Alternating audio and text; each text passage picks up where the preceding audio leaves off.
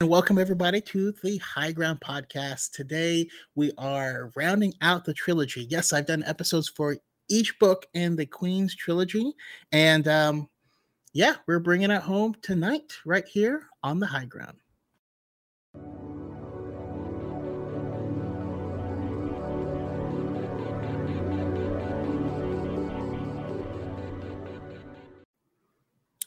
All right. Hello, my awesome and esteemed guests. Thank you guys for joining me for this discussion. I feel weird being on this side, so I'm gonna swap us. Yeah, it just felt wrong. Uh, but yeah, how is everyone doing? We'll have us. We'll kind of go by and because you guys are all returning guests, all series regulars.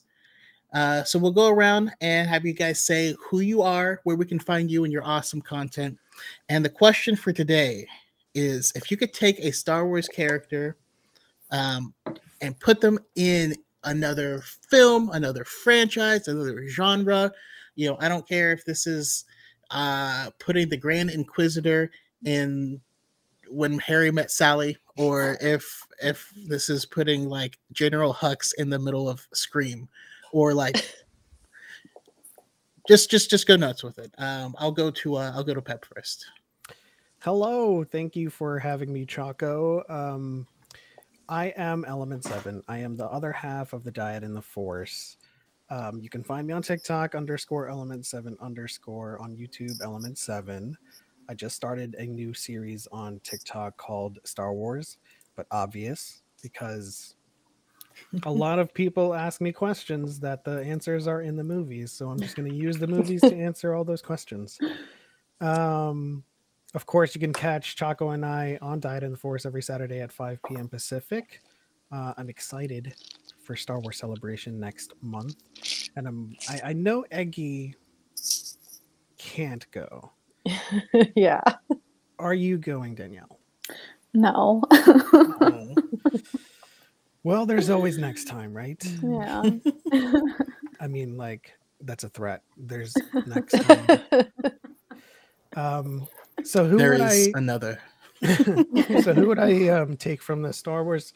I'm gonna keep it relevant, and I'm gonna say Sabe, and I'm gonna put her in a new Mission Impossible. Ooh, I like that. Yeah, that tracks. I like that. Awesome. All right. How about you, Eggy? Hi, everyone. My name is Miss Eggy, or Mary Lou. Either or is fine. I go by Miss Eggy on TikTok and Miss Eggy28 on Twitter. I just do Star Wars content and also just like Batman content. Yeah, I'm just like anytime I get invited to come back on to either of your guys' podcasts, or well, Chaco's and then the both of yours for Dyad, I'm always so happy. I love you guys so much. And Danielle, it's so nice to meet you. I don't think we've met yet, right? No, we haven't. It's nice to meet you. Very nice to meet you. And yeah, I'm so excited to talk about this book. Oh my God, it's going to be great. I have so many feels. I am so pumped. I love Padme. So yes, I hope I can do her justice on here. If I could pick, you know what? I'm going to make Pong Krell a Fast and the Furious villain. That just works. Yeah, right? Yeah. I'm rewatching the Umbara arc. We saw a house today, so I like rushed home and I cooked dinner in like 45 minutes, just barely. And I'm going to do the Umbara arc tomorrow on Luke's podcast. And so I was like rewatching that in the background while I'm making spaghetti, like desperately like rushing. And I was like, oh God, this guy sucks. I forgot how much he sucks. It's like, you know, he'd be a good Fast and the Furious villain for sure. That's awesome. Mostly awesome because I am also doing that arc, and that makes me excited. Yes. As soon as Luke. By the way, Pod One's podcast, check him out. Slowly going through all of Clone Wars and Rebels, as well as hosting a badass trivia tournament. A match just dropped between Xanatos and Element 7 today. And yeah, it was pretty exciting to watch. If you want to find out who won, you gotta rewatch it. But the final boss in that tournament is yours truly. So we'll see if they have if they can take me down. A formidable foe, to be sure. I mean, the final boss always gets defeated. Eventually, but they're the final boss for a reason. True. But your destiny is to be defeated. Anyways, last but not least, we have Danielle. Where can we find you in your awesome content? And who would you displace from Star Wars? Yes. So on TikTok, I'm written in the Star Wars, and on Instagram, written in the SW. But yeah, I chose kind of the obvious one because I'm a huge Rogue One stan. And Emily's talked about the Hunger Games to Rogue One pipeline, Hunger Games stan to Rogue One pipeline. And I think that the entire cast of Rogue One would fit perfectly into the Hunger Games, but especially Jyn Erso and Cassian. Okay. I kind of want more of that story. Like, but yeah, no, they would absolutely. Chirrut and Baze from the same district. Yes. Yeah. Exactly. Awesome. I love it. For me, I have to say, what I would do is I would have to take out my boy Obi-Wan Kenobi. And I honestly, I just really want to put him in a rom-com. You know what I mean? Like, I just feel like it would just be, he'd be hilarious and like charming. You just put him, it doesn't really even matter which rom-com, but I just need a romantic comedy starring Obi-Wan Kenobi because it sounds hilarious. I feel like it would have to be a Christmas rom-com, like a reboot of Love Actually. And you can wear, like, I always imagine Obi-Wan in like a big like cable knit sweater because it's Obi-Wan, and that'd be perfect. You could do a Lifetime movie where he goes back to his small town and learns the meaning of Christmas because he grew up in a Christmas tree farm town. I don't know. now I'm picturing it's like Grievous is like the Grinch or like like Scrooge in this story, and he's taken over. Like he's like taking over like a small bookstore that Satine runs or something like that. Oh, he wants to make it corporate. It's like You Got Mail, but like Christmas. Oh man, CJ's is right on the nose. Put him in a Scooby-Doo movie. Oh! Well, it fits. It does. That would be awesome. I'm definitely into that. Awesome. All right, so wanted to jump in here and kind of get started on your guys' feel for Padme as a character, and just from the films when you jumped in and watched them for the first time. How did you feel about Padme? And have you read the other books in the series? Like, how do those two kind of gel together? And I'll go to Aggie first. Oh, I love Padme. Padme was a big awakening for me. Like, I had such a crush on her. I was like, oh no, oh no. She's just gorgeous, and I love my favorite types of female characters are female characters that are very strong, but they don't have to sacrifice their femininity to be strong. And so her role is perfect, in the prequel and all of the prequels and all of the extended media about the prequels, especially these books, because, she wields soft power. She's not a soldier or a warrior. She can handle herself, but that's not her landscape. Like, that's Anakin's, thing. And I love politics. So I always joke about whenever people say, talk about the prequels, like, who's interested in politics and the Star Wars universe? I'm like, me. I like it. It's really interesting. Trade embargoes. Let's go, But I think she's such a great character. And also, I've been saying for years, arguably the protagonist of The Phantom Menace, because she's the closest thing to a protagonist in that movie. And as the prequels go on, her role gets more more and more diminished until she's just kind of pregnant, sitting in rooms. And I'm like, oh no, George, give her something to do. So all of the extended media in the Clone Wars and in these books have just brought so much more life to her. And I love her character so much. And these two, yes, I read the other two books and I waited a while to read Queen's Shadow. I actually kind of was just looking for something to read and I got it, resaled for like $2 online, got it, loved it. And it was right when Queen's Peril came out, read that, loved it. And now we have this book. I think I like Queen's Peril the best, maybe. I really like all of the intricacies of Padme coming to Coruscant and her navigating the politics and the social kind of arena that she finds herself in. I think that's really interesting. So I think Queen's Peril might be my favorite out of the bunch, but I love them all very much. Yeah, awesome. I love it. How about you, Danielle? And by the way, I just call on someone to get started. You guys all feel free to jump in and talk. Cool. Go ahead. Yeah. So I also watched the prequels at a very young age, and I know I have different favorite Padme moments as I grow up. But when I was younger, Attack of the Clones was my favorite Padme. I thought the arena scene was a bi-awakening for me. But yes, I love the arena scene. I still do, but I loved it even more when I was younger. And now I think actually Padme and the Phantom Menace is my favorite of the prequels, just because you're right, she is the protagonist and we get so much. And if you compare her in the Phantom Menace to in Attack of the Clones and Revenge of the Sith, you just get so much of her character, so much more of her character and her involvement than you do in those other films, I think. And one thing I feel that E.K. Johnston does really well is she takes that and like weaves it through those books. What we get of Padme and the Phantom Menace is expanded upon and just really fleshed out in the Padme trilogy. I read Queen's Shadow when Queen's Shadow is the first one that came out, right?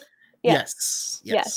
So I read that when it first came out, and then the others as they also came out. And I think that Peril was my favorite. I still really, really love it. The intricacies we get behind the handmaidens. But Queen's Hope, we're going to talk about it later, but it has a very special place in my heart now. Yeah, I mean, Padme to me always represented what was at stake.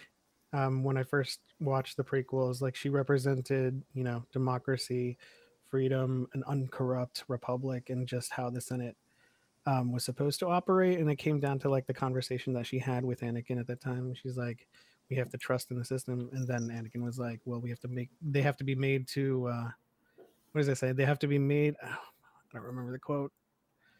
He just argues that it should be a dictatorship. Yeah. And I'm just like, please don't, Padme. Yeah. They should be made to understand or something, or they should be made to, something like that. Something like that.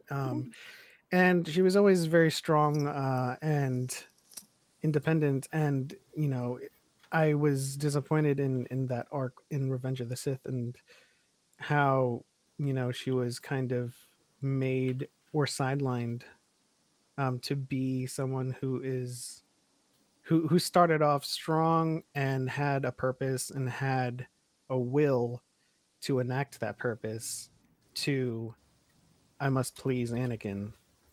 And it wasn't my favorite take on Padme, which is why I appreciate this trilogy of books, because a lot of the things that are written in this book are a lot of the things we should have gotten in the movies. And that shouldn't have been, like, there are some stuff that's in here that are actually filmed in the movies, but were just cut.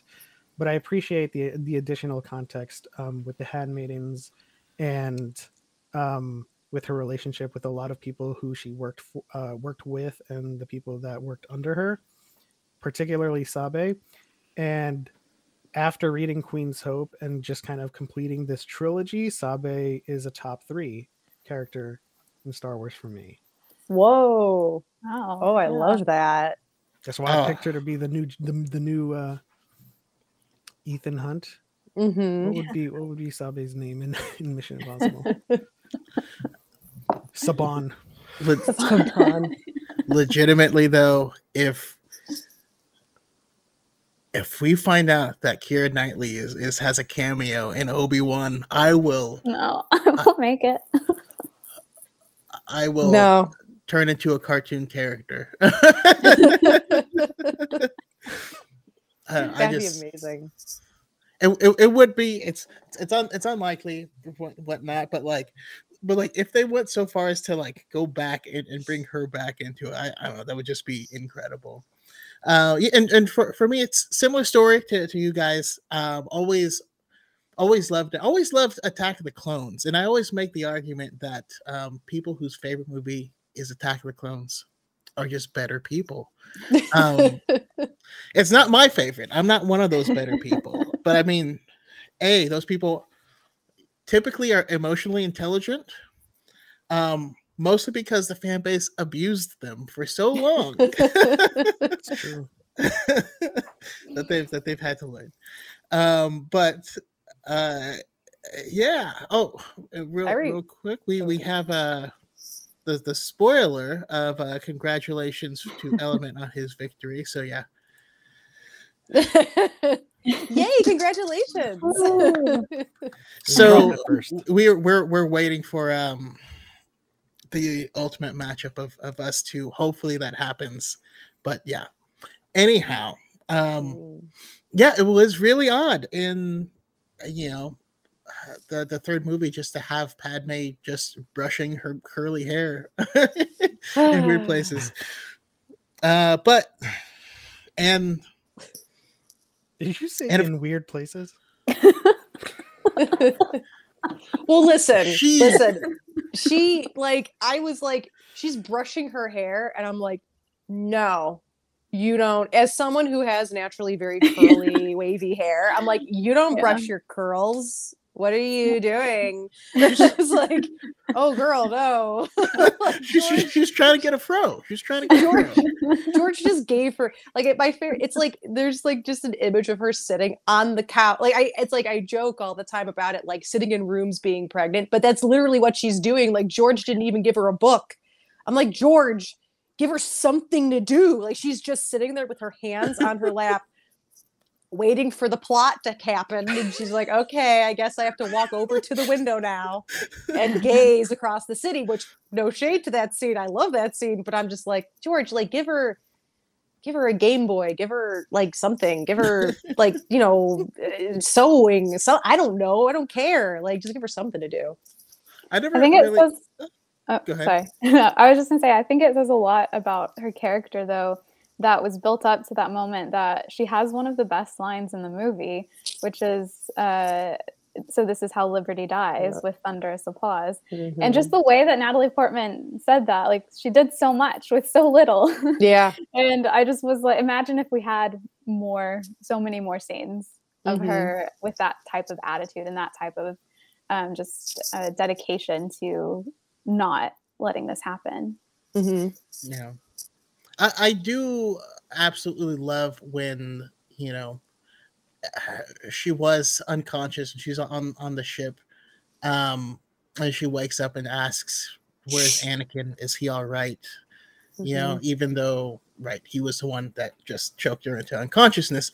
But but it just that part just spoke like volumes to her character, of especially how she views the Republic overall.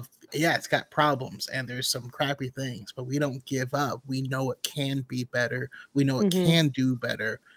And that's, I mean, that's why it's called Queen's Hope, Yeah. Yep. Oh. It's gonna make me all emotional. Well, okay, so with the other books in the series, who do you recommend them to? Oh. Well, okay, so I guess Queen's Shadow, I feel like was a good starting point, I think, for the series, just because it was new information. It was completely new. We didn't know anything about Padme before, in between The Phantom Menace and Attack of the Clones, before the war started. And I liked that, learning how she's stepping in from this role as queen into this role as senator, because it's a stark difference between what we see in the Phantom Menace of her and what we see in Attack of the Clones. She has a new role, but she's completely accustomed to it now, and Queen's Shadow just kind of opens that up. And so I guess if people are fans of Attack of the Clones, they might like Queen's Shadow a bit more. Maybe that's who I would recommend that to. Okay. Yeah. I like it. I usually recommend. I mean, I recommend the Padme books to just women. Just like read this, like you'll love it. It's E.K. Johnston is like, we'll talk more about it when we get into the book, but it's like E.K. Johnston, like it sounds so silly to say because like of course she does, but she writes girls and women, like all ages, like, you know, because this trilogy of books happens at different parts of these girls and women's lives, and she is so good and adept at writing them when they're younger and when they're a little bit older and then when they're like, you know, full grown adults. And she captures girlhood and friendships, like friendships between girls, like perfectly. And seeing them all, like I love when they're coming up with you know, the voice and the disguises and how to maneuver, and like it's so compelling to me. It's so interesting and intricate. But I also recommend the Padme books to everyone, you know, as well, like men as well, mostly because I always say do Queen's Shadow on Audible because the Padme books are quick reads. They're quick. On Audible, they're like 6 hours each. Like I'm like, you can put this on it if you have like a desk job or something. You can put this on at work and be done with it before the end of the workday. And if you don't like it, fine, you know, like then, you know, but I always say give it a shot. You know, it's not like I'm recommending Dune. You know, it's like 27 hours. You know, it's like, no. Like, no, they're quick and they're fun. And yeah, and especially if like I have a friend who has daughters, and I'm like, read these to your daughters. Like they will love this, and it'll be something fun for you to do together. You know, bet if you guys do like story time, you know, before bed or something, they will love this stuff. And it's also people who misunderstand her character. I always recommend. I'm like, you gotta read the Padme books. Like they're so good. And you will love her by the end, and it just gives us so much more. You know, it's like you guys know, like the iceberg. Like I don't even know if you would call it a meme. Like, but it's like you have like the iceberg on the water, and then underneath the water, there's like tons more. That's like the little bit of ice on the water is the prequels. That is like the Padme we get in the prequels, and underneath is just this plethora of more character development. So I recommend them to everybody for sure. I know that politics is usually a hard sell for a lot of people. Like for the bottom tier, it's like keep politics out of Star Wars. But for the next tier up of Star Wars fans, it's like, okay, I understand what's going on. This is how things are going. And I typically gauge them on how they react to Bloodline, which is basically politics. And it's basically all of the trilogy of Padme books kind of boiled down into one book, because it is politics plus intrigue and how she's dealing with, you know, her life with Han and Ben. So if they are a fan of Padme, if they can handle politics and they want to know what happens in between, and they think that Padme should have gotten more to her development, then definitely I recommend these books to them. It's also like, you know, 6 hours. You can read all three in like 6 hours. Quick reads. Well, not everyone listens at like 2.5x, but yes. These ones surprisingly was 3x. Okay. My God, I don't know how you retain anything. Oh, because I read along with it. That's why. Yeah. It's just never fast enough at like 1.5 or 2, like, because my natural modus is to listen and read, and 1x no, I can't. I agree with you there. It's too slow at 1x. Point they walked down the corridor. And then at sometimes 2x, you it's need the fi- dramatic pacing. You need it drawn out a little That's bit to true. get the I mean, full experience. I rely on the theater of the mind. There are times where I'm like, oh, wait a second, I need to marinate in this. And I'm like, Yes. No, yeah, I'll drop it down to like 1.9 and kind of but like, yeah, I started at 1 and it kept pushing, and then that got too slow and I kept going. And my wife is now listening to all these books, and so like I hop in the car and she's listening to one of the High Republic books at the regular speed, and I was like, what is this? Like, I am gonna tear like this like listening to I love it. It's like watching it on TV. I'm imagining like I'm watching a television show. Okay, yeah. Like, this is how people talk. It's fine. You guys well, are so I might funny. be exposing myself, but I did slow it down to 1x when Sabe and Tanra were in the kitchen. Oh. Okay. Yeah, valid. I love it. Also, definitely want to shout out Kari. Thank you so much for the donation. Super appreciate it. It's also really funny how this like annotates the because on YouTube it's the actual sticker, but it explaining what it is is just really funny. I love it. And then also shout out to Escape Reality Films. It says I asked people for their favorite Padme moment, and I'd love to get all of your guys's as well. But it says Revenge of the Sith could have been 3 hours long. My favorite moment is her forming the rebellion, but tricking Gunray during the Battle of Naboo is my favorite canon moment. Love that. And then Acrylic Coffee Works says favorite Padme moment is impossible. Padme equals favorite. Yes. Which is true. One of my favorite things, though, that this, because I really love Queen Shadow. The thing I want more of is books that happen during the movies, but it's a different side of the story. It's just a different perspective altogether.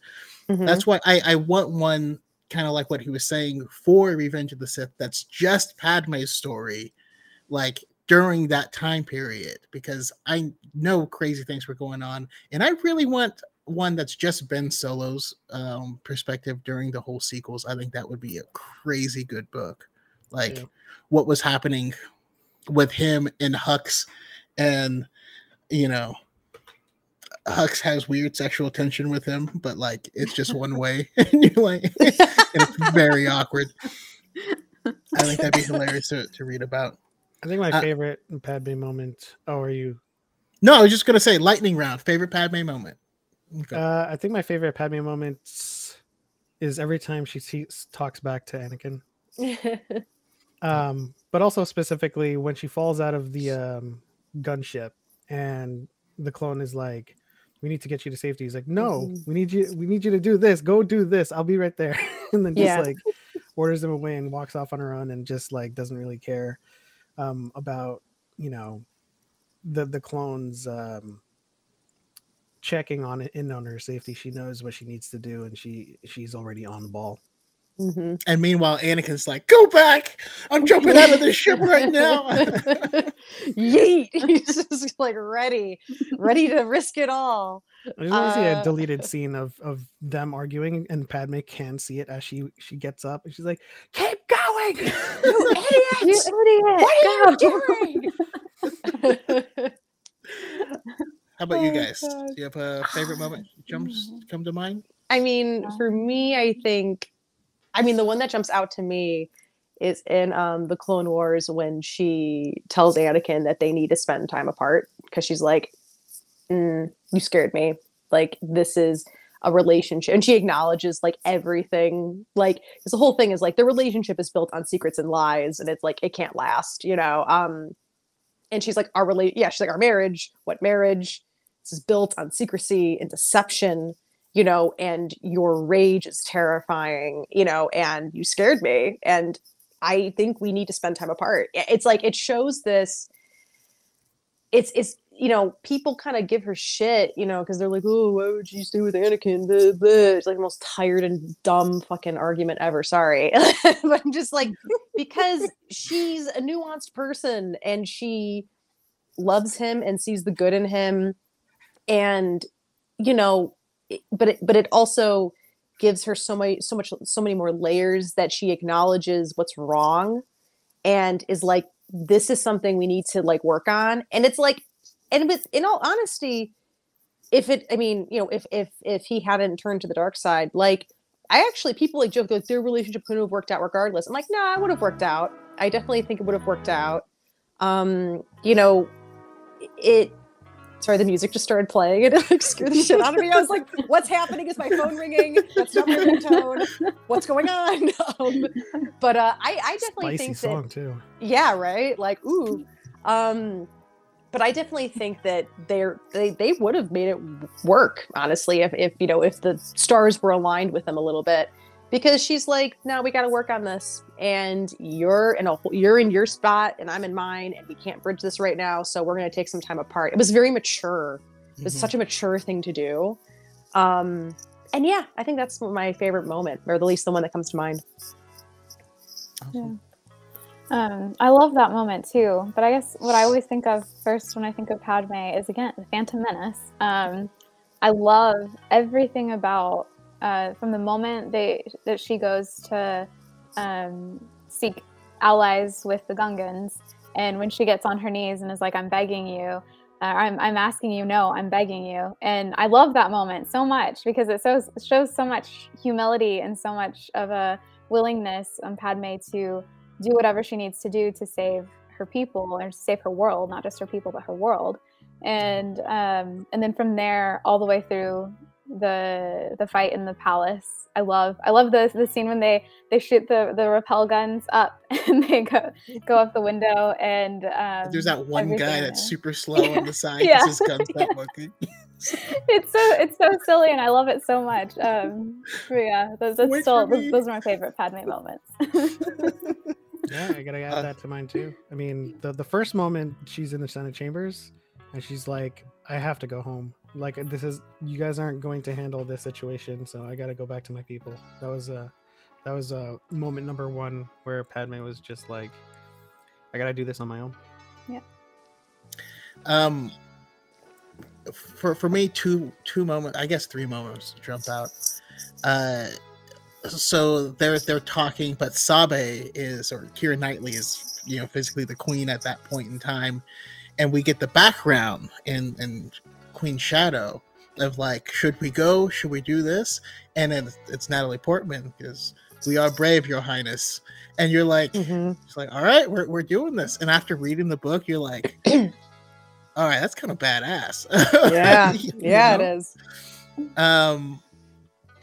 So there's that one, and then when they're on the ship and Padme is the one that's cleaning R2, there's just something very pure about that moment, you know?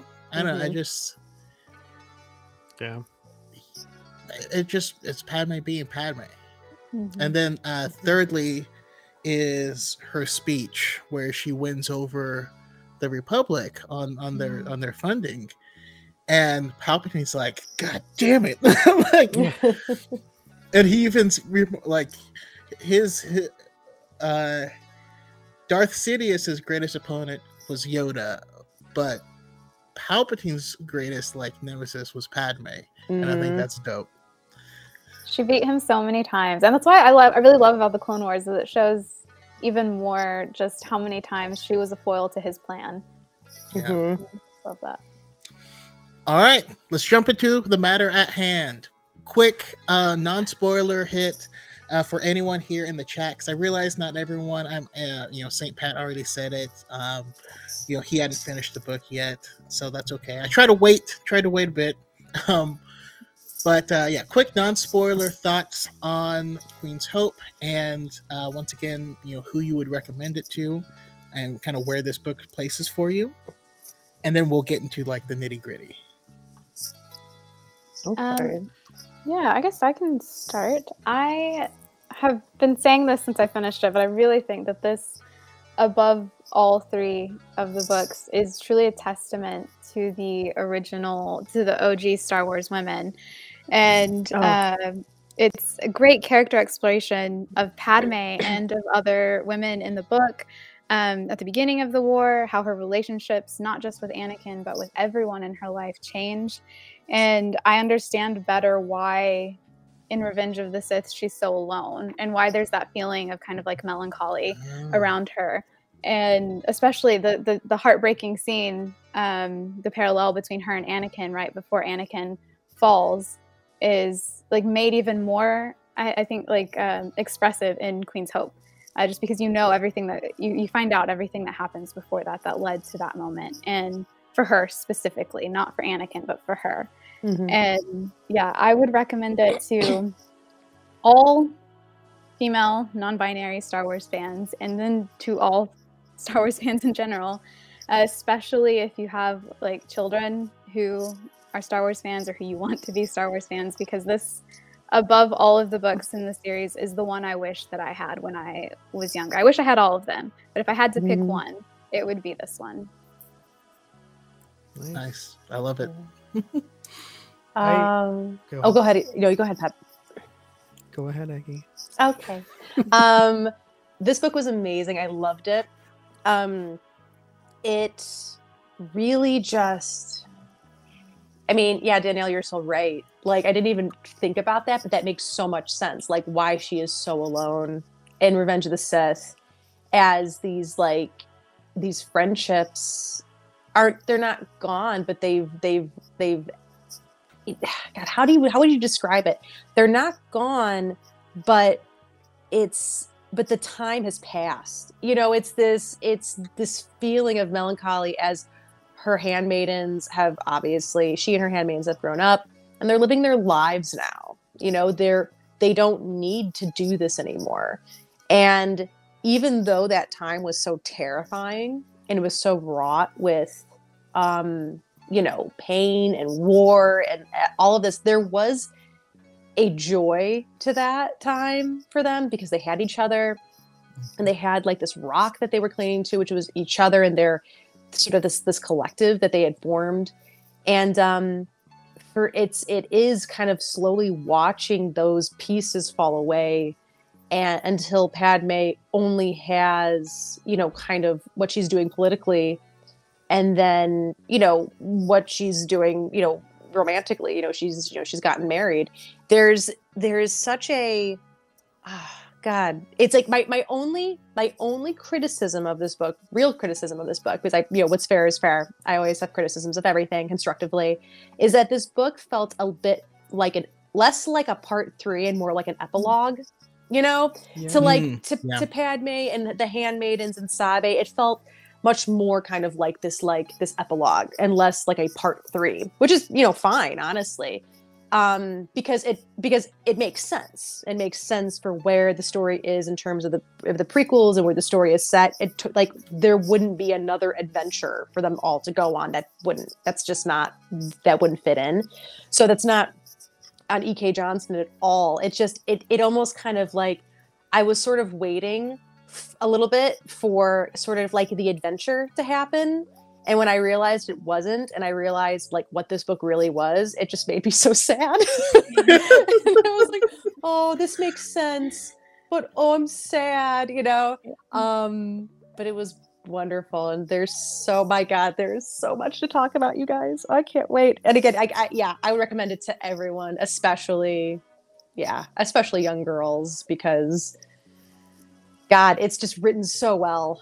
And it's like, especially compared to, and it's not that I don't think the gentlemen can write women well. They certainly can, but it is fun. Like, I remember when I initially listened to Queen's Shadow, I had just finished a Legends book. And like the female writing in this like old Star Wars book, I was like, oof. And then I get this like Queen's Shadow, and it's like, oh my God, it's all women, and it's just written by a woman. Oh my God, this is great. And I was like, man, this is like so different. And so I was just kind of laughing to myself, like, yeah, like what was it? Shadow of the Empire or something, where there's like a straight up sex robot in that, and I'm like, cool. And then we get this instead of like, oh, this is nice. So yeah. There's some questionable. I love that book. Shizor stuff as well. Yeah. I love it, but I always describe Legends as America, F yeah. Yeah, really, truly. It's fun. I love it, but it is that like, oh, this is definitely of its time. I mean, I would classify all of the Queen's books, and in particular Queen's Hope, as essential reading for anyone that's a fan of the prequels and a fan of Padme. Yeah. Because what's written in these books, and in particular Hope, is like a grander picture of how Palpatine maneuvered the Senate in such a way where even removed from the Jedi battles and the Clone Wars, the battle that was being fought by Padme in the Senate, and it's always wonderful to know that it's not just, you know, these big bills that they're trying to pass. It's like the work that she has done and the work that's being done for the smaller folk of the galaxy, these smaller little, you know, macro issues that are being taken care of. Because a lot of times when we watch just the prequels, you get a lot of questions, and I'm sure Chaco gets a lot of questions too about like, why didn't the Republic do this? Why didn't they go against slavery? There's a lot of intricacies to think about when it comes to governance, and it's always fun to see the behind the scenes of Palpatine's manipulations and how Padme was fighting against that stuff, unbeknownst to her that she was fighting the Sith Lord. And you know, it's such a great look into how marriage and love changed Padme internally, which affected her relationships with all of her handmaidens who had started out in this trilogy as like die-hard loyalty, you know, do anything for Padme. To see that some of them could be hurt and some of them could, you know, change their view on, you know, following someone blindly. And I wouldn't say blindly, that's for lack of a better term. Yeah, like ride or die. The relationship changed as love and marriage changed Padme, and there was an interesting look into that story and how everyone of her handmaidens they came into her service with specialties and left her service expanding upon those specialties. And I thought it was awesome. Sasha's work and Sabe's work, especially Sabe. Like I feel like I misunderstood the assignment and fell in love with Sabe. I mean, same. It's okay. Yeah. Sabe is easy to fall in love with. Yeah. All right. So yeah, we'll just jump into full on spoiler territory. Real quick, I do want to say my other Padme favorite moment, because I just thought of it. And it's because I was on the opposite side until Padme said this, and I was like, oh yeah, you're right. And it's the moment after they sneak back in from the concert, and Panaka's like, how dare you do this? How am I supposed to protect you? You need to stay here. And I'm like, yeah, that was irresponsible of her. She shouldn't have gone out. She should. And then Padme's like, all right, listen, I'm going to need you to step down. First of all, your job is to protect me. My job is not to make your job easier. Let's get that straight. You need to stand down. If I choose for you to be there, then you can. If not, you have to work around me. And you're like, the way she like stepped up, I was like, oh damn, okay. It just reminded me of when Anakin was like, oh, this is what we should. And she's like, no, he's just a Padawan learner. Don't listen to him. Anyways. Oh, yeah. What were we talking about? Yeah. Love that moment. All right. Jumping in full spoiler territory. I just hit me with the feels, what you love about this book, your thoughts. I just saw the TikTok last night where E.K. Johnson confirmed that Baby Shark is canon in the Star Wars universe. Yeah. Um, We can't get away from it. and, and we also know that the Wookiee ship is the Wellerman backwards. But yeah, what jumps out at you guys? Oh, the vignettes. The vignette. Like that is genuinely when I realized that the first vignette was Shmi, because you don't realize it at first. It takes a minute. And when you realize that, I started crying immediately, and then I barely stopped for the rest of the book. But yeah, they're just so beautifully written, like genuinely beautiful exposition about these women that we never got enough about, and just heartbreaking. And I was saying to Camilla after I finished it that it was just like we got the 4 Skywalker moms here. For once, like all in this one book, we got the 4 Skywalker moms, and it's just something so powerful about that. Yeah, and you never knew who she was talking about until partway through. But it took till the very last line that I knew they were talking about Beru, and I was like, oh, I love Beru now. Yeah. I didn't. It's also the first time we know her name to be Beru Whitesun before Lars. I knew, but I don't know how. So maybe. I'm skeptical of that. I'm just kidding. For the first one, what really got me so hard was like, and this is very much so like original trilogy and prequel trilogy, which is as it should be, totally fine. But when it started, I thought it was Rey. And for a minute, and I was like, is this Rey? Like, and then when I realized about halfway through, I'd say probably about halfway through, that it was Shmi, it hit me even harder, because like then I started comparing, like I started correlating the two of them, and I was like, oh my god, they have so much in common. Like, this is like extra painful now. Oh no. And just like, you know, they both are like in the desert trying to make it to tomorrow, you know, putting themselves to backbreaking labor, and they feel alone, you know, blah, blah, blah. And I was like, oh, and I was like, is this Rey? Like, but wait. And then when you find out it's Shmi, I'm just like, oh my god. And then, oh, they were just, yeah, they were incredible. They were so incredible. And yeah. I love the vignette about, you know, how hard it is to do what she's doing and to get back up and try again. I almost felt like that one could have been about Leia as well.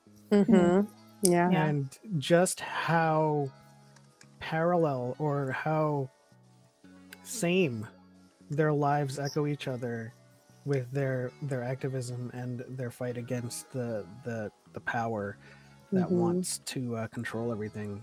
And that was just incredible. It's also just, you know, a fun little message for yourself if you've ever felt like it was too much. Just keep going. Yeah. But also, Breha's. So I was waiting for Breha's. Once I realized that it was the Skywalker moms, I was like, she's got to be in here. Where's she going? Where's she going to be? Where's she going to be? And then to be the last one, I was like, of course.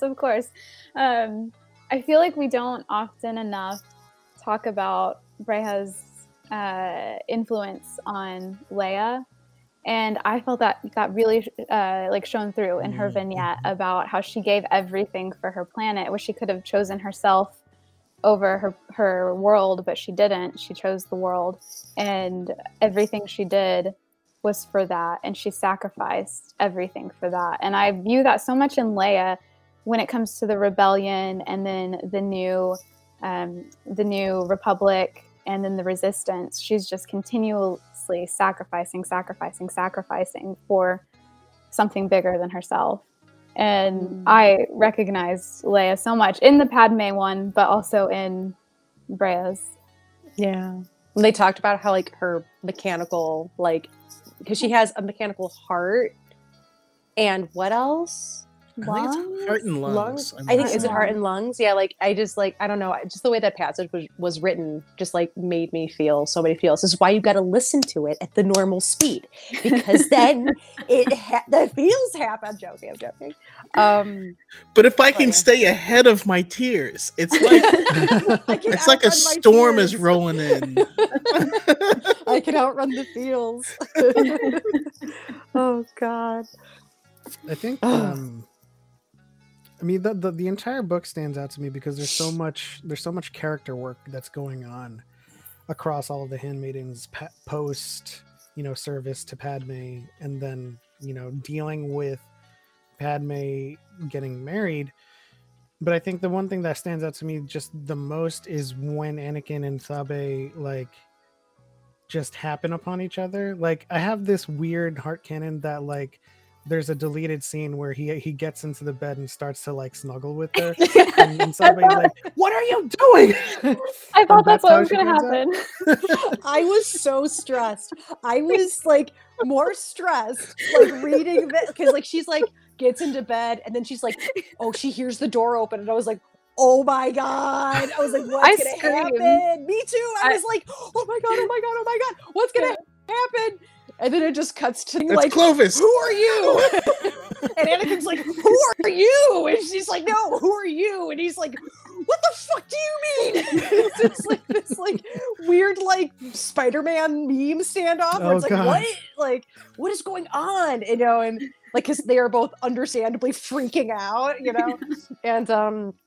and oh my God, the other part that like just completely ripped me apart was it all ripped me apart, but the one of the main parts was, so like I really like, I love Anakin and Padme together. I think they're super cute. I've cross-examined myself 5,000 times. No one has to do it for me. It's fine. And it's but I like them together. I think they're fun. I think like there's a lot there to enjoy, and I think the tragedy of them is also what makes them compelling. So I like it. I ship them.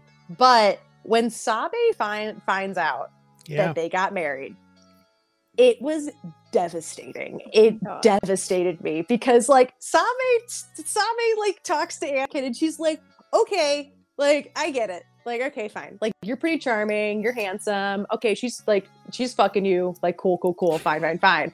Like, I get it. I'm not judging.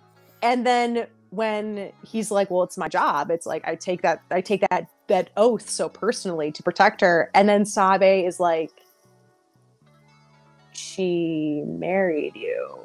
And there's that beat. And I'm like, oh my God. And it's so and I'm like, because my heart just hurts for her.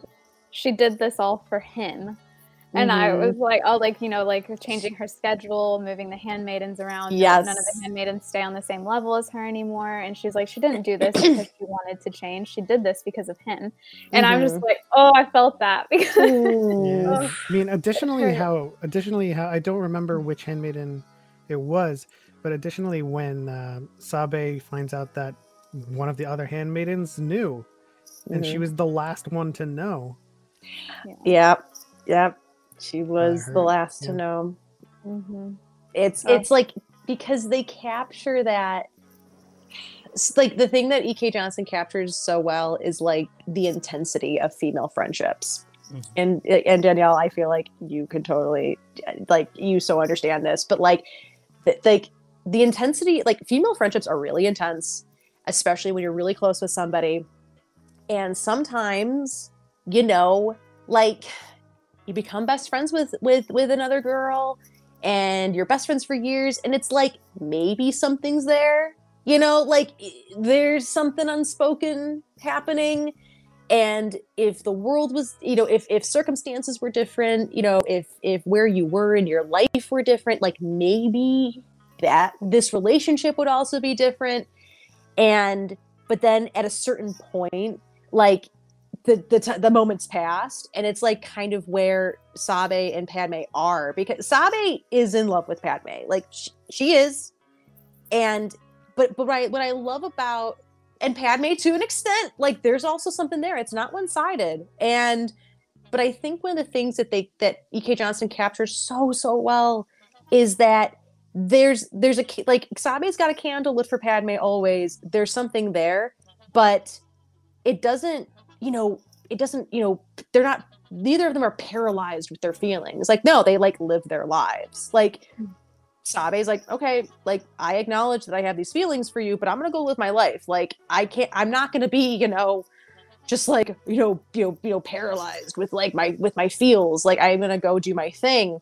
There's something there, but like, we gotta keep this, we gotta keep moving here.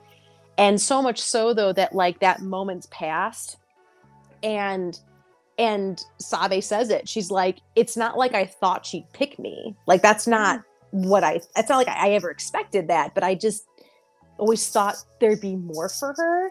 And it's like, I always thought she'd pick more is what she says. Mm-hmm. And it's so, you so understand. And like, there's so much queerness here, and it's just so beautiful, and it's just great. Yeah. And it's just when Padme comes back and Sabe has the talk with her and they break up. Oh my God. With a big breakup of the book. Yeah. And she says, my hands are yours. Please don't ask for them again. Like, yep. I don't think that there's a worse like breakup or more like devastating, I think, because we know what it means to say, for them to say, my hands are yours. Mm-hmm. It's just, ugh. The climax of this. Oh, go ahead. Yeah, sorry. Oh, I was just gonna say, I think, and E.K. Johnston confirmed that is the last time Sabe and Padme ever saw each other before her death. And the climax of this book is a conversation between two women. Like, there's no battle, there's no big conflict. Like it's just a conversation between two women who love each other, and a breakup, and it's so devastating. And it's like, I was like, it's coming. Oh, I can't do it. It's so devastating. But Danielle, you're so right when she's like, my hands are yours. But you can't ask for them again. It's just, oh God. Yeah. if you need me, I will be there no matter what. Mm-hmm. But it will break my heart. Mm-hmm. If you love me, please don't call. Like, I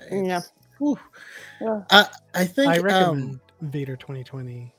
Oh yeah, that scene hits harder too. That scene hits so much harder too. When you when you think of like last time they're in this situation, he's like, can I sleep here still though? I can't go back to the temple. But what's one thing that EK does really well in this though is all of the action and intrigue and all those things are still there. They're still in the book, but that's just not the catalyst for the things happening. But there's still scenes that like really hit me, like when Palpatine talks to Sabe, and you realize like, oh, he's doing some dark side stuff this whole time, and just like raising everyone's paranoia and all this. Like, that scene was crazy to me. His POV, I wasn't expecting for there to be a Palpatine POV in this book. And it was written so well. Like, I read it in his voice. And like, it was so good, that whole scene with Sabe. And yeah, just amazing. It's also a really good... go ahead, Pep. I was just going to ask, are you all up to date on the latest Vader 2020? I started reading it, but I have to catch up. I think I know most of what happens, though. I know. There's a lot of Vader comics, okay? But I know the Vader 2020 run is like the best. I've read a lot of Vader latest comics. Issue. I'm sorry. I'm one issue behind. You haven't read the... Oh, gosh. Go read it now. I think I'm one behind. It's really great. Are you caught up, Danielle? Yeah. Yeah. It's that's the priority when it comes to Star Wars comics for sure for me. Like, I'm like, you gotta catch up. I mean, yeah, like I think the Palpatine Sabe scene, oh god, so No good. spoilers. Miller And spoken. it and but one of the things that I think illustrates it so well is how much of a hard time Sabe has in this book being Padme. It really drives home how it's different now. Everything's different. It isn't like when they were younger. You know, it's not the same, and how she has trouble with it. And she, you know, is trying to be Padme. She's trying to get the voice down. She's trying to get the mannerisms, but it's hard for her. It's really hard. And it goes to show that like there are other forces at work here, that it's not just because Padme got married. It's because the world's different and the war's different and everyone's priorities are different.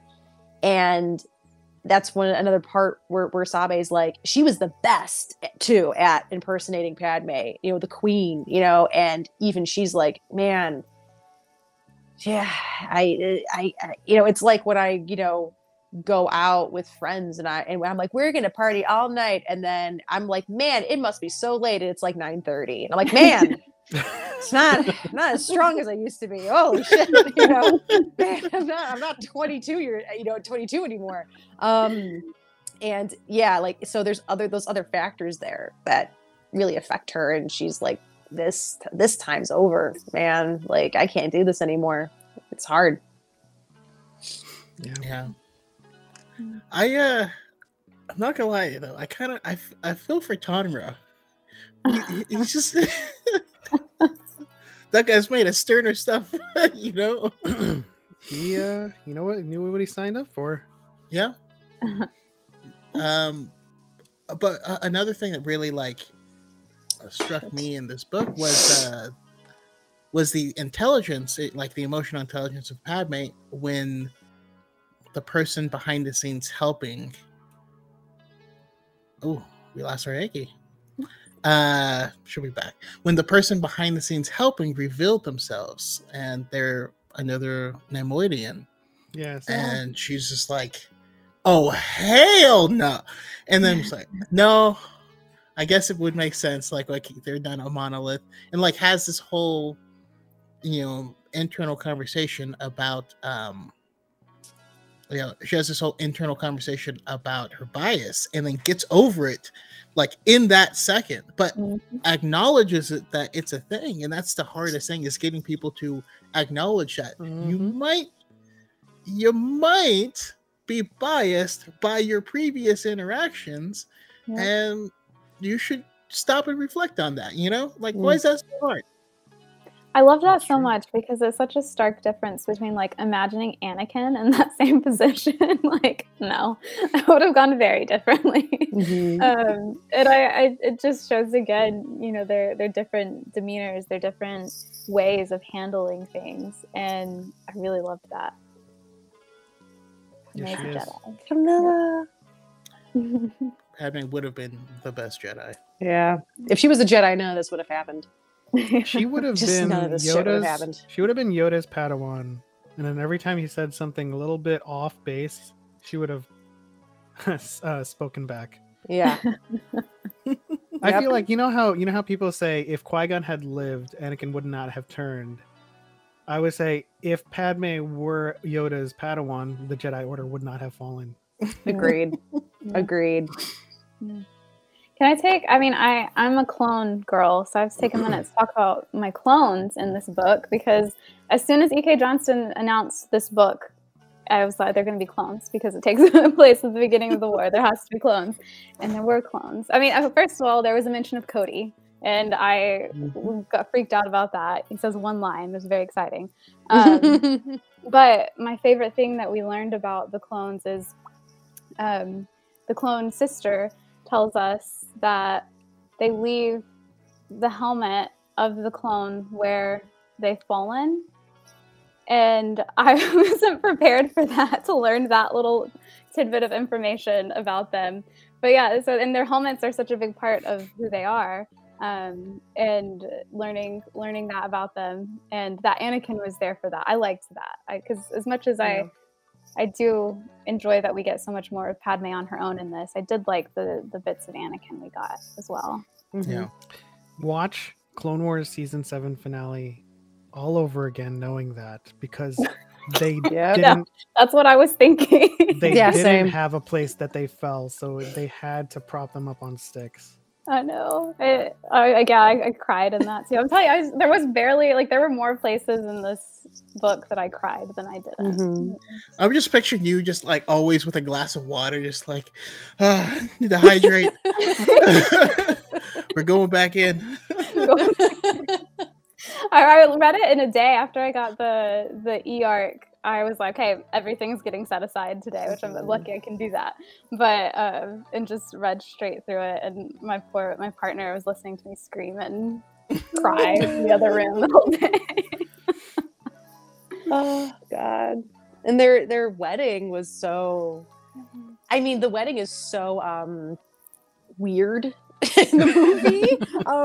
It's like, I mean, it kind of makes sense, I guess, you know, because there is a somberness to their wedding, because their wedding and the beginning of the war coincide. Like the war begins when they get married, and the war ends when like they break apart. So it's fitting. But there's such a somberness to the wedding in the movie that I really liked the indulging of it in the book. I thought it was very romantic, and it was very like we got to actually like, you know, have that moment with them. It was really, really, you know, it was really sweet. And yeah, I really liked that. I thought it was really, I'm just like, we got to kind of just spend a little bit more time with them, because like it's like, and I think that, you know, like, and people who are in long-term relationships or who are married understand too, though, but like marriage just does change things, you know, like when you get married or when you're in a long-term relationship, you know, things, you know, so I feel like a lot of times people have that experience where they kind of brush up against their close friends who maybe aren't in a relationship or who aren't married, and maybe like they don't understand, you know. I've never had that experience. My friends have always been very understanding and stuff, but I know that happens. Like, you know, why does everything have to be different now? It's like, well, because it does. You know, because I'm married now and I can't like just, you know, it is kind of I will say I never really believed that marriage changed things. Like I was like, oh, whatever. Like me and my husband had been together for like 7 years before we got married. And we ended up getting married because I was like, I need benefits, health. And he was like, okay. And but I was always like, oh, marriage doesn't change anything. It doesn't change anything, but it kind of does. It's interesting. So I did feel for Padme when, you know, because of course it's not even something that she can talk about, for God's sakes. Like usually like marriage is something you can celebrate with your friends, and she had to keep it a secret from these girls, and except for Sasha, yeah, except for Sasha, you know, and even then it was kind of like Sasha's like, I'm not gonna ask, here's your thing, you know. And she couldn't even like celebrate this with her friends, with her sisters, you know. It's just, and she's alone, you know, and it's like, but I felt for her because, you know, things did change, and it's like good, you know, if it's like if we look at her just getting married as an isolated thing and not like, you know, the war and the bullshit and how we know it's going to end, you know. I felt kind of like when Sabe was kind of, how do I describe this? It's not like I was switching alliances or like I picked someone I agreed with. Like, no, I agreed with all of them, you know. But like when Sabe was kind of, you know, why does she do things this way? I'm like, because she's married Sabe. Okay, it's different now. Like you have to be understanding. Like, you know, the priority shifted basically. Yeah, you know, shift. Because Padme says she had planned to sit down with Sabe and have a talk with her to reveal everything. But the order in which that info was revealed, unfortunately, did not line up with her priorities. So, yeah. you know, the plan was always there. One thing I really liked at the beginning with the wedding was I feel like this was where Padme's internal strife was most prominent, was at the beginning, because she's never done anything for herself before. It's always been in service of something else. And you can see that where she's constantly going back and forth between feeling sad because she can't include her friends and family in this moment, but then being like, no, but this is for me. I've never done anything just for me. And I want it to be like that. I want it to just be me and Anakin. And then back to being sad that she can't have her handmaidens, and then saying, no, this is for me. And then when she's ignoring the calls from Bail Organa and everyone else in the Senate. And I found myself struggling with that too, because I was like, this is so like not the Padme we've seen before, like ignoring calls from the Senate. Like, what are you doing? And I realized that's what it's meant to be like, is that's her own struggle with knowing she has a job that she has to do, but wanting to take these few days to experience something she never has allowed herself to experience before. Yeah. Yeah, and it's funny because she's never wanted to before, you know, and that I think that's one that really is interesting. Also, I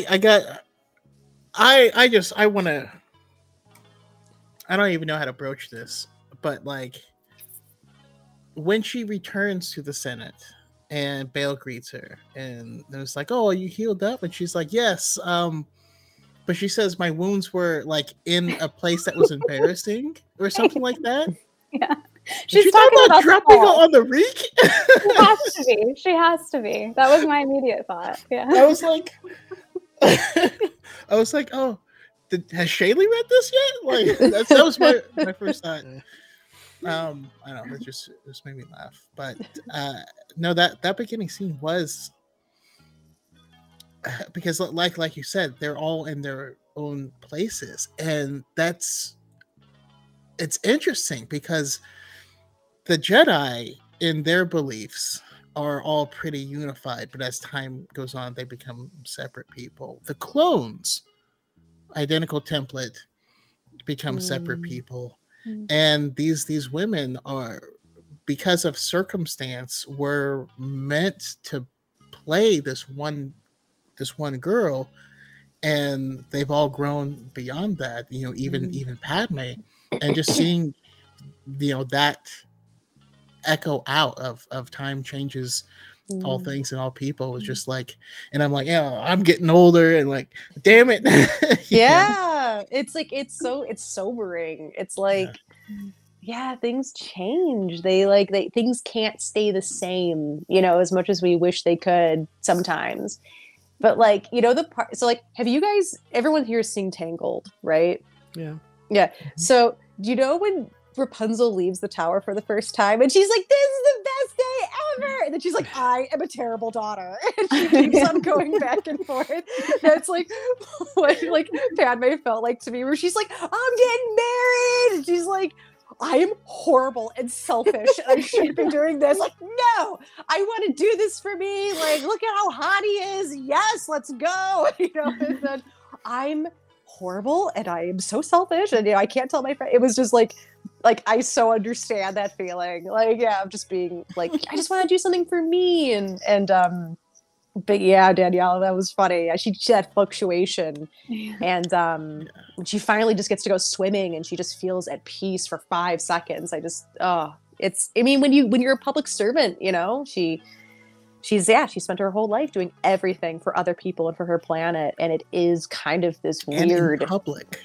Yeah. Oh yeah, in public. Yeah. One more thing. We got the resolution of the awkward moment from. To me, it was.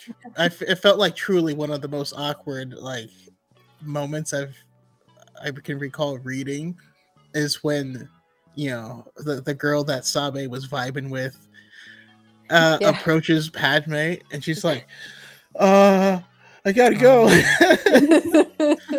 And then we get the echo of that in this book of being like, yeah, I think I came onto the wrong one.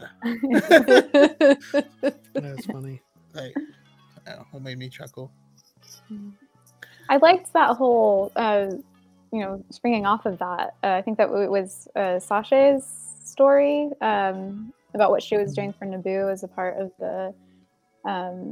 the government there, and with Naboo's moons, I think it was. I really liked that little side story, just to see what was going on, and how Palpatine was still trying to like mix in with things in his own planet still, and try to mess things up over there, and then with Panaka as well. Panaka is such an interesting character. Sorry. What I get sad when we talk about Panaka. Yeah, know. it is. It's so Very sad that like slow, like because then the entire time I thought of wait, hang on, it's Leia, Princess of Alderaan. Mm-hmm. I just every time Panaka was on screen, I just thought of Leia, Princess of Alderaan, when he's like, he knows. You know, he's like, you remind me of someone. Like, How old are you again? Yeah, you know, and how he kind of just, you know, because he becomes a Moff, right? Yeah. And like he kind of Panaka to me is the type of guy that like I see a lot of myself in Panaka.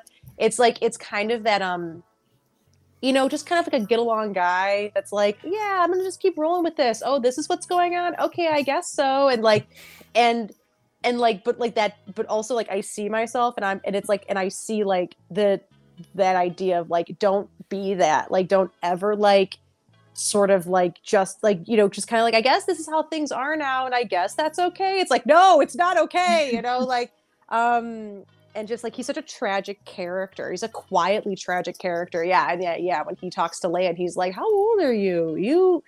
You remind me of someone." And it's and then he dies, and it's so like and he's a very interesting character, and I always feel for him. It's not easy being Panaka, you know. No, not easy being one of the captains Panaka. Yeah. Awesome, I love it. Well, because I feel like we've covered most of the book. Question I have to ask for reasons: is this book too woke? You know, I mean, I did a 3-minute long video about that already. What? Hit us with the highlights. Well, I guess my problem with that terminology for this specific book is that is it woke to include characteristics of people or people in general who exist in real life when we can include the regular or not regular when we regularly included you know, non-marginalized people in these books? Is it then woke to include other people who also exist? I don't think so. No. In contrast, not including them, would you like your media to be asleep? Yeah. Exactly. Just a reflection. Mm-hmm. Maybe that's what I want. Just a reflection. I mean, there was one video that I made a video on about Padme being racist. It has nothing to do with the book, but when I first watched it, I was like, is he talking about Nemoidians? But because like even then she kind of got over it. But no, it was something completely different. There are people who just, I don't know, real life to them just doesn't exist. Yeah. And so I mean, like, you know, when you get the comment, y'all got your Asian superhero, now take a step back, and I'm just like, okay.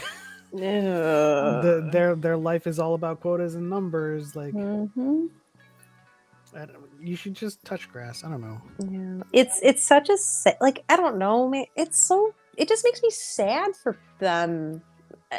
I'm like, it's like the idea that like, because the only explanation that I can think of is that you've seen yourself in media constantly your entire life so much that you think the inclusion of anyone else is like erasure to you. It's bizarre. It's like, what a bizarre headspace to be in, and what a sad place to be in. I mean,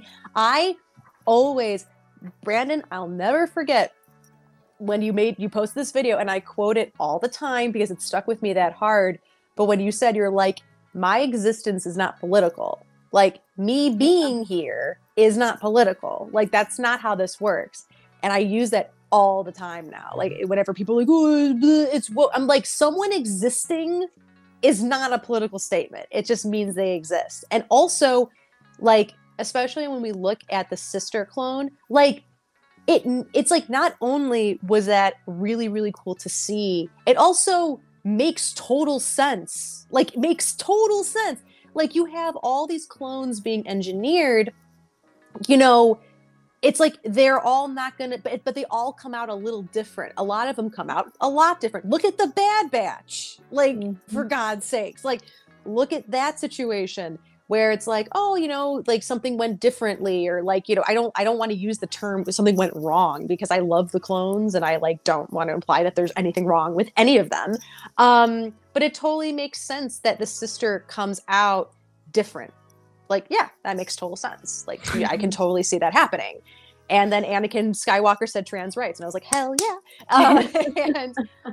Yeah, like she explains it, or they explain it to him, and he's like, yeah, that makes total sense. And it's like, yeah. And it's just, it was so cool to see that. And then we have the non-binary character, which was super cool. And yeah, like, just people existing is great. And I like seeing people who are different from me. I don't know why people don't like that, but well, it's just, and that's the thing, is that it's just people existing. It's just people existing. It's not there's no like, activism in there. It's no, just... none at all. And that's why I just, and you know, the thing is that if certain people have read the other books in this trilogy, it shouldn't be a surprise about the LGBTQ representation in Queen's Hope. Yes. Is it even more in Queen's Hope than it was in the others? Yes, but it's there in the other ones. And so if you already know that you don't want to read that,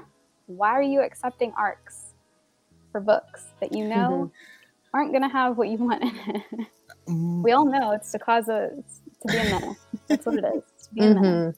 I just know that, you know, it's frustrating when you have a world full of tentacled beasts and aliens and all kinds of species, and the thing that you can't wrap your head around is neo-pronouns.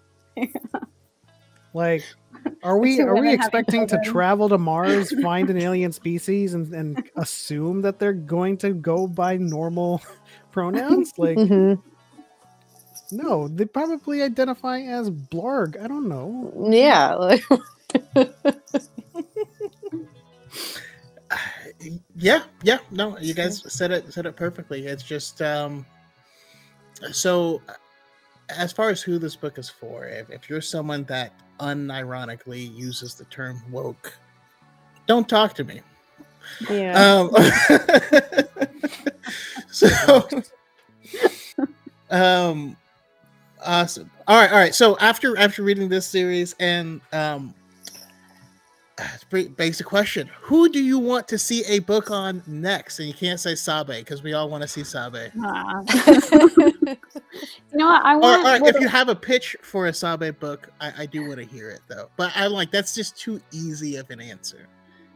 Okay, I want little Rey, like young Rey.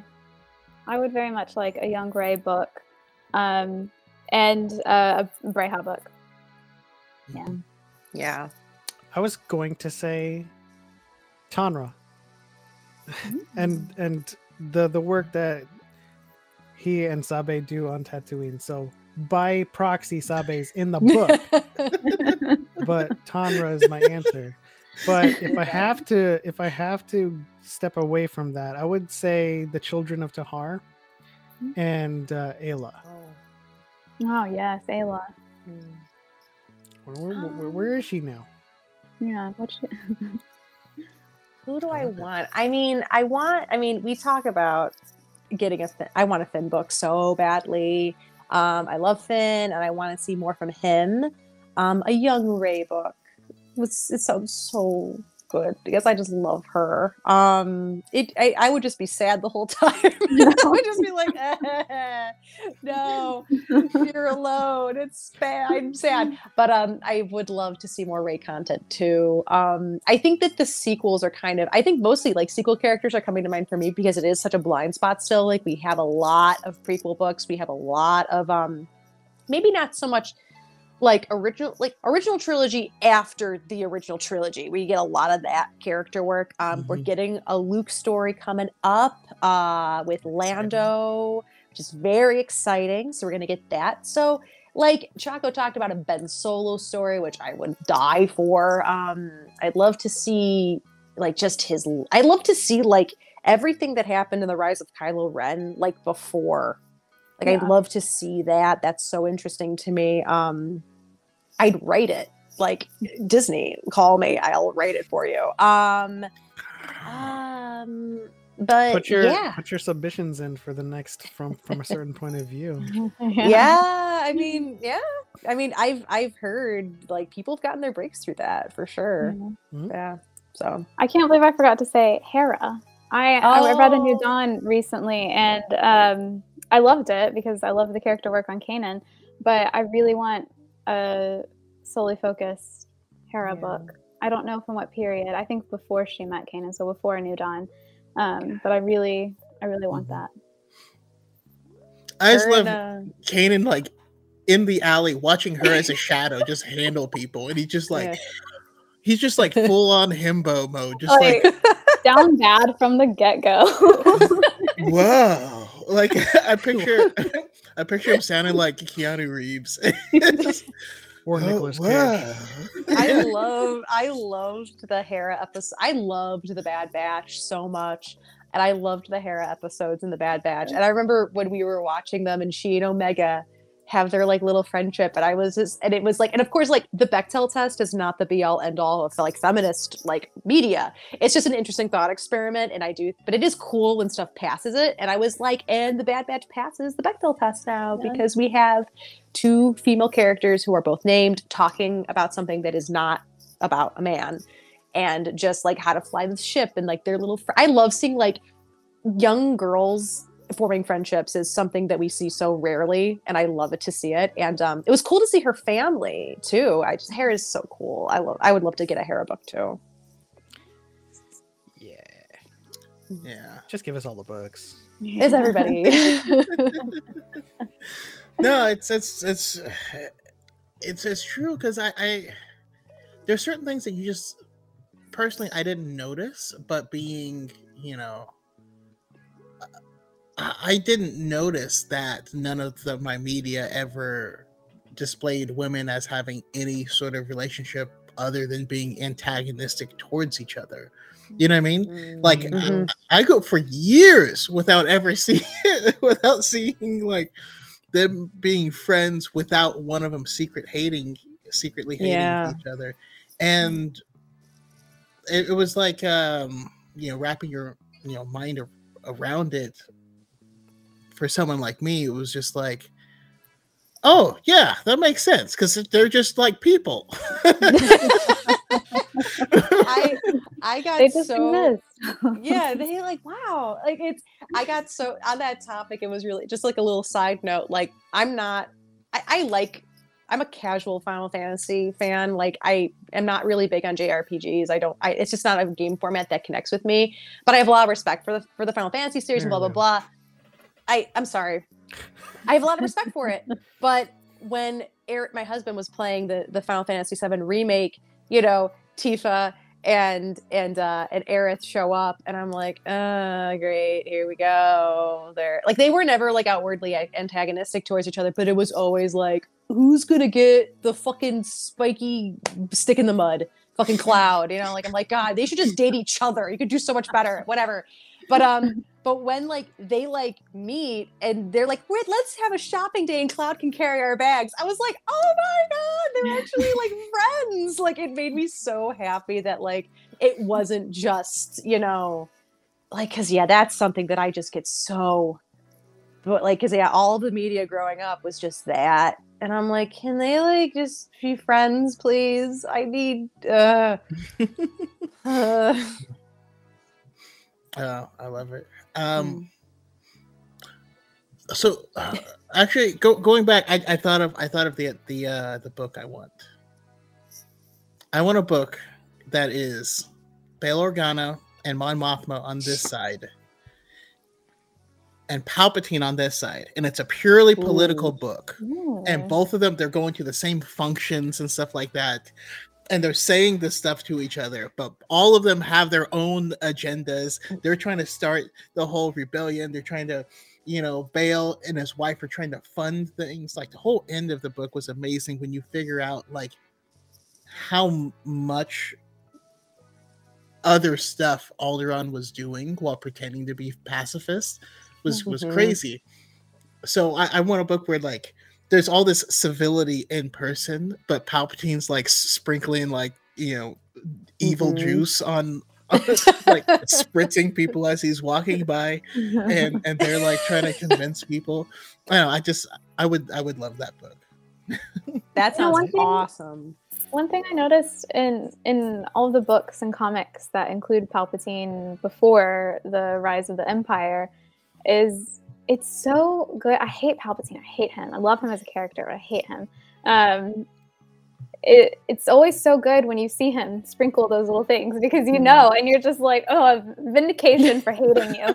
And like in the Obi-Wan and Anakin comic, I recently read, and the scenes where he's taking Anakin clubbing to the underworld, grooming him down to the underworld of Coruscant, and like planting these seeds in his mind and all of this stuff, and like actual like grooming happening there, and it's just done so well. And then, like we said in the Queen's Hope book, when we see that happening with Sabe and with Padme, and it's like I hate it and I love it at the same time. It's just done so well. Yeah, that made me very uncomfortable in that story. Yeah. And it also was how can you hate Mace Windu? He's like, no, that's a bad idea. Why do you want? No, go away. Mace trying to stick up for Anakin's innocence there.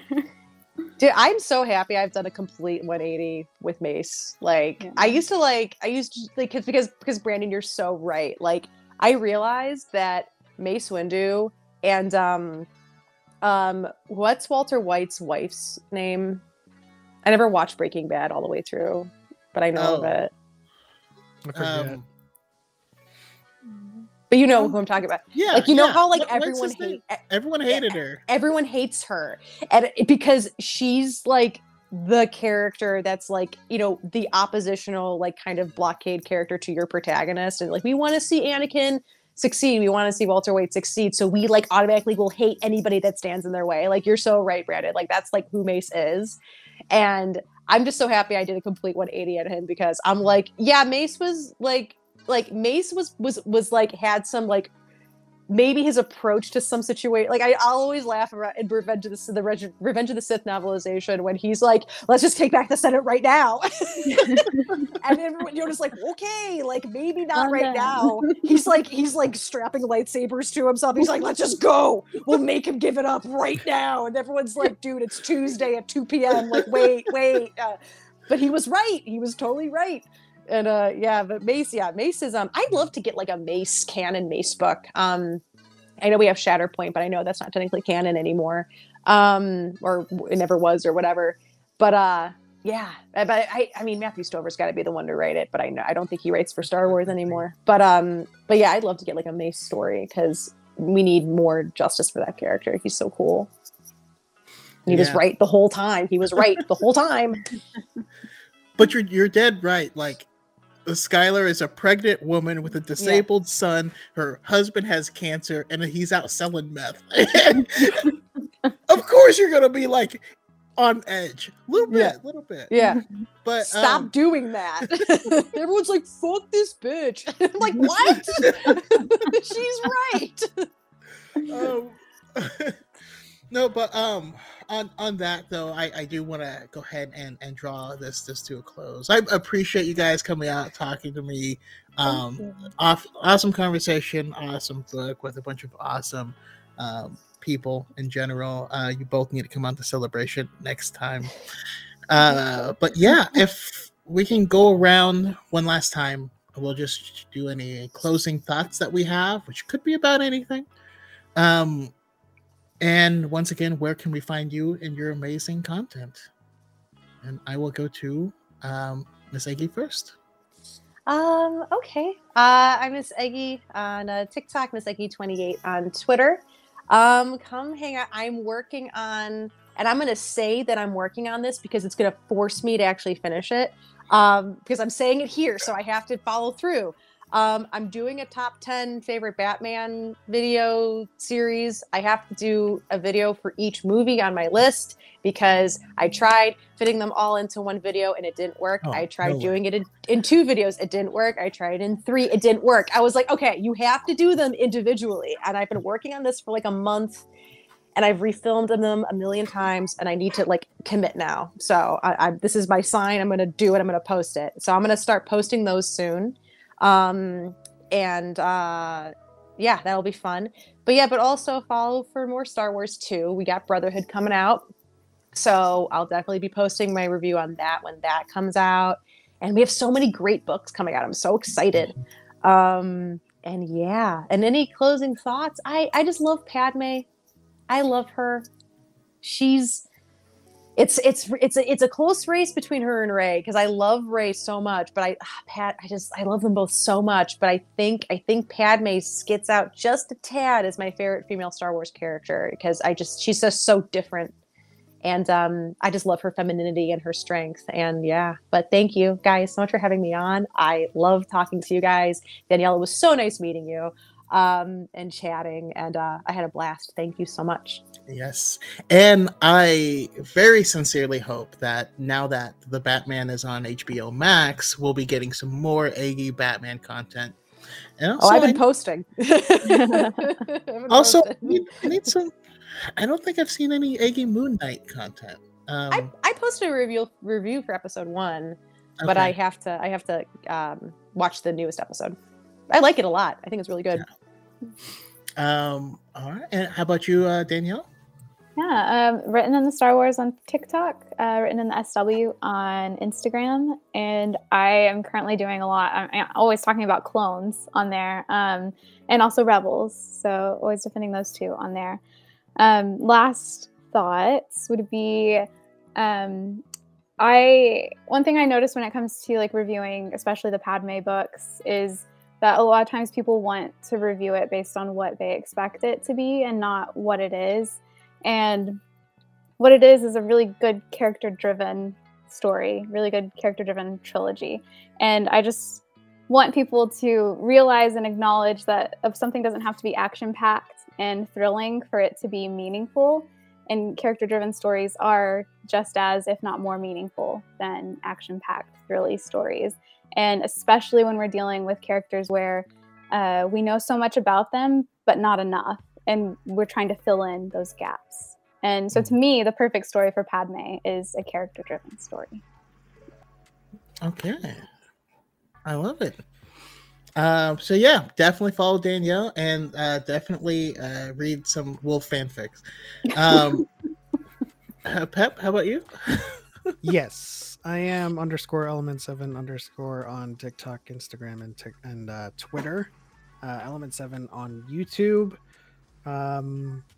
If you have any questions on Star Wars, feel free to ask in the comments, and I will answer them in the most entertaining way possible, I think, according to me. Let's see. The final thoughts. I encourage everyone to just read the books. Find something that you'll like, whether it's a character or an era or just a title. Just start reading because you only get more Star Wars. You don't lose anything. If you don't like a book, then you don't like a book, but you still got more Star Wars, and that's always a good thing. And I encourage everyone to also help in creating the thought or concept that Oppo Rancisis is the weirdest thing you've seen in Star Wars, and not the existence of people. Mm-hmm. What you mean a heavily bearded 4-armed snake monster Jedi is weird? Yes. Ah, gotcha. Yeah, I can see that. Not wrong. Weird. Weird. Interesting. Yes. And yeah, so thanks again, everyone. Everyone, y'all know where you can find me, but pretty soon you'll be able to find me defeating whoever is the champion of the Pod Wands podcast trivia tournament. This will be a more entertaining match than when Obi-Wan and Vader go at it again. No, I'm just kidding. I'm just kidding. Lofty expectations. I'm not gonna put that up. We'll also be doing the Battle of the Dyads too. So if you have a partner, a dyad, it's going to be a trivia with teams. Yes. So if you have someone, a dyad that you connect with, that you want to participate with, go ham. That'll be coming soon. Yes. Anyhow, thank you guys so much. Everyone have a wonderful evening, and may the force be with